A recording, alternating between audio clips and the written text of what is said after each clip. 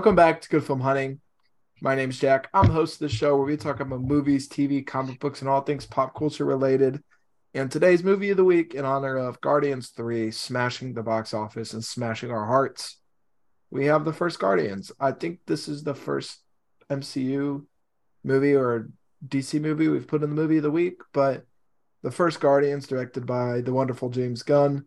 All three of us just rewatched it recently, so we all have pretty fresh minds.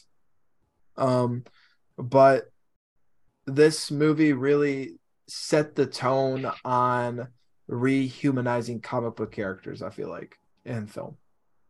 I also think that it it gave like an adrenaline shot to superhero movies. It's like, oh, you can basically make Star Wars and make it a superhero movie. Yeah. And it also like I can't think of like fun epic space adventure other than Star Wars. Like the J.J. Abrams Star Trek movies were similar and came out at similar times. But like I remember watching this in theaters and being blown away. Oh, Fun yeah. 70s music, fantastic effects, great characters, just a perfect movie. It knocked my socks off. Yeah. Knock 'em off. Forgot your toes. Okay, let me Yep. stop. We're like a minute into this. Stretch 'em out. Jack, what about you? I think Guardians of the Galaxy it's just a fun movie. It was probably one of the best. And whenever it came out, it was when all the MCU movies were 2013. building to something, 2014. and everything was more serious and like serious tone.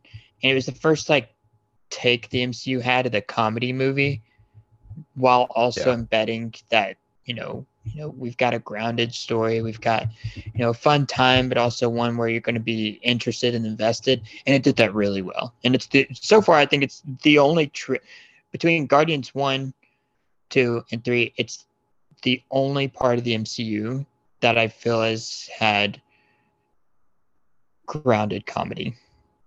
Yeah. While also giving a heartfelt story. Because For sure. we said this in the Guardians review, all their comedy never takes away from the emotion and the experiences that happen. No. And like sometimes they'll undercut a serious moment to like the actual emotion. And rewatching after watching 3, when you're seeing Rocket in the prison with his shirt off and the little metal things and like Quill notices it. There's so many good little character moments that they don't they're just so good. It could have been like a dumb joke like, hey, why you got metal sticking at it? Like it was just play it straight. Rocket Perfect. Metal. And this is just so good. Also, Rocket being drunk, talking about I didn't asked to be put together, and it hurts after watching. I know. The whole I thought it hurt before watching it. It did. The whole the prison break, the whole I've broken out of 22 prisons, and then you see him talking about how they're gonna do it, and then they just execute it so flawlessly. You're like, takes it down. Battery. Yeah. I would love to see first and figure the rest out. I would love to see a mini series of Rocket breaking out of those other 22 prisons, just because he's got it down pat so well. It's like, how'd you? Okay, I would just love to see that. It's fun. My favorite is the first time we see Rocket ask someone to get a prosthetic. It makes me laugh every time. Guy's leg. And it's like it's Gamora beating the shit out of some guys, and then the guy sitting on the bed, he goes, "You need my what?" And then it goes back. It's so funny. And Quill has the leg, and he's like, and the guard's like, "Put it down." He goes to put it down, and he hits him in the leg with the foot. So good. With a foot in the leg. Yeah, he almost dies for it. He transfers I had to transfer him 10,000. Yeah. I feel like James Gunn should just talk about what I feel like Rocket's got a secret room on the ship where he's just got a bunch of random prosthetics he's stolen from people, because he gives Thor the eyeball. Yeah. In Infinity War, it's which is so annoying. Eye patch Thor would have been awesome, but anyways, agreed. Odin. The third movie gives you a different appreciation for Rocket's obsession with metal limbs and stuff. Yeah. Dude, the third movie really does enhance so much. And it was already 5 stars for me, so 6 stars. But amen to that. And yeah, this movie, it did set it set that not just comedy, but I think it set, hey, you can make genre superhero movies. Like you can make genre, all Yeah. comic book movies do not need to be the same. This movie segued into the Joker. Like you can make Yeah. you know what I mean? And this came out, correct me if I'm wrong, I'm pretty sure it came out between The Dark World and Ultron. Yeah, it did Yeah. 2014, the exact year Yeah. between. When everything was kind of the same gray, the world gets destroyed in the third act. It's like, I don't know. Like, I still love Ultron, especially like in retrospect, Ultron's gotten Yeah. better. But like that era of superhero movies was seeming kind of grim. And I think that's also Batman vs Superman. No, that might have come out later. Batman Suicide vs Squad, Superman was That's 2016. 2016. maybe then. So was Suicide Squad. Jeez, DC had a rough year that year. DC had a rough decade. Yeah, they did. They had a rough time ever since Christopher Nolan hung them up. No, I think they got James Gunn. I think they Back to I this think- debate. what really threw off the whole DC universe was when Warner Brothers started to overstep their bounds in 100%. terms of because the fact that, rest in peace, this should show that one person's life does matter, because the whole DC universe got thrown off from Zack Snyder's daughter killing herself. True. Like The the whole universe got just wiped, and we've been in this constant state of flux of whether or not we're going to get a good or bad DC movie for 8 years because of the loss of one person's life. Like, that's crazy to me. I was thinking about this the other day. Well, no, I was thinking about this last night whenever I was watching Suicide Squad. I was like, That's what he thinks every night before he goes to sleep. punches the wall. I mean, like, Yeah, that's kind of like when Warner Brothers started getting this, no, we have a deadline, we got to beat Marvel mindset. You're fired. Yeah. We're going to have someone in come do your work. That's where they started getting this whole, like, we can just fire and have other people finish it. We don't need to have one consistent person film one movie. And it's just been like that ever since. A mess. Yeah. That's my TED Talk for Guardians. today. Well, Don't going kill back yourself, to guys. Guardians, I was gonna say go back to love you.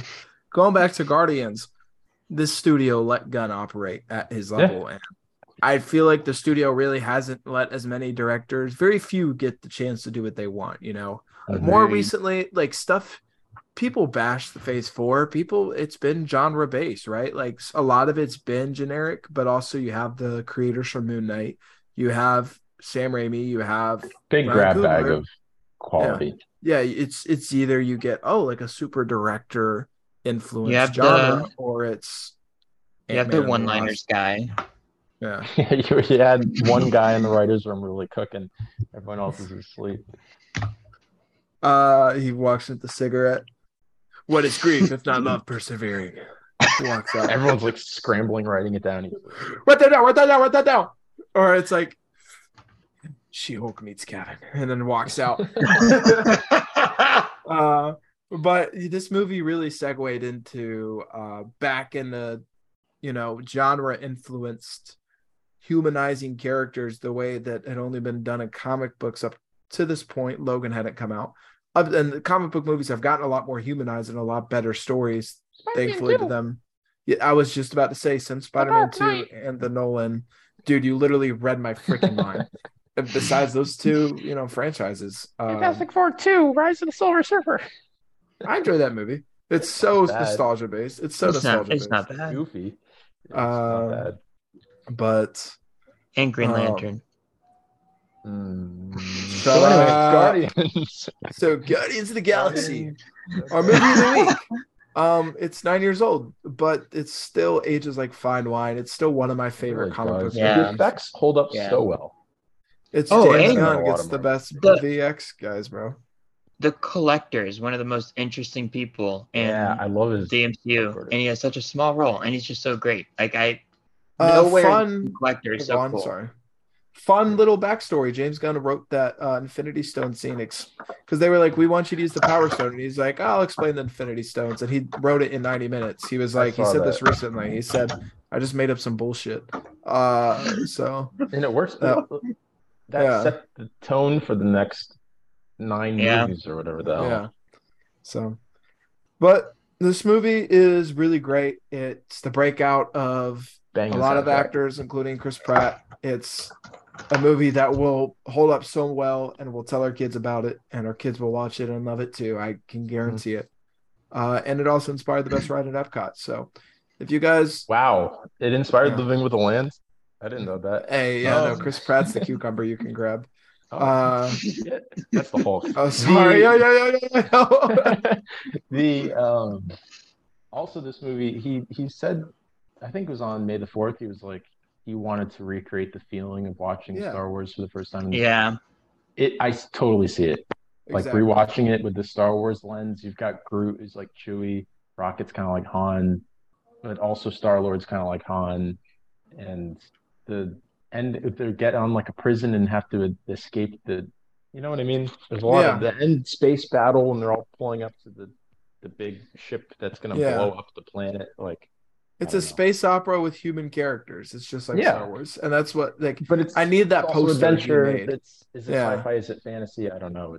It's got its lovable moments, like Peter, take my hand, makes me cry every time. Yeah. That's so good. Yeah. Such a good movie. I love the end too, and we'll wrap this up. But when Yondu's like, "Thank God we ain't delivered him to his dad." Yeah, that guy was a dick. It's such a tease to the second one, just in a joke. I know. These movies always, It's such a solid trilogy. Complement each other so well. If you can like edit the Infinity War parts into like an hour, and just like have a full Guardians. Oh man. Yeah. It's perfect. They're great. They're perfect. Just like you. No, that's all you two. Especially the other Jack. That guy's sexy. I hear his microwave going off right now. Bro, we're recording. So yeah, if you guys, I forget we're recording sometimes. If I know, same. If you've never seen this, don't know why you haven't, but go see it. Or if you haven't seen it in years, go see it. It's cinema. Yeah, rewatch it. It's like fine wine. It's amazing. It's one of the best comic book movies ever made. And go watch Guardians 3. It'll make you sob. So thank you guys for listening. Follow us at Good Film Hunting Podcast on Instagram to keep up to date. And you guys have a great rest of your day.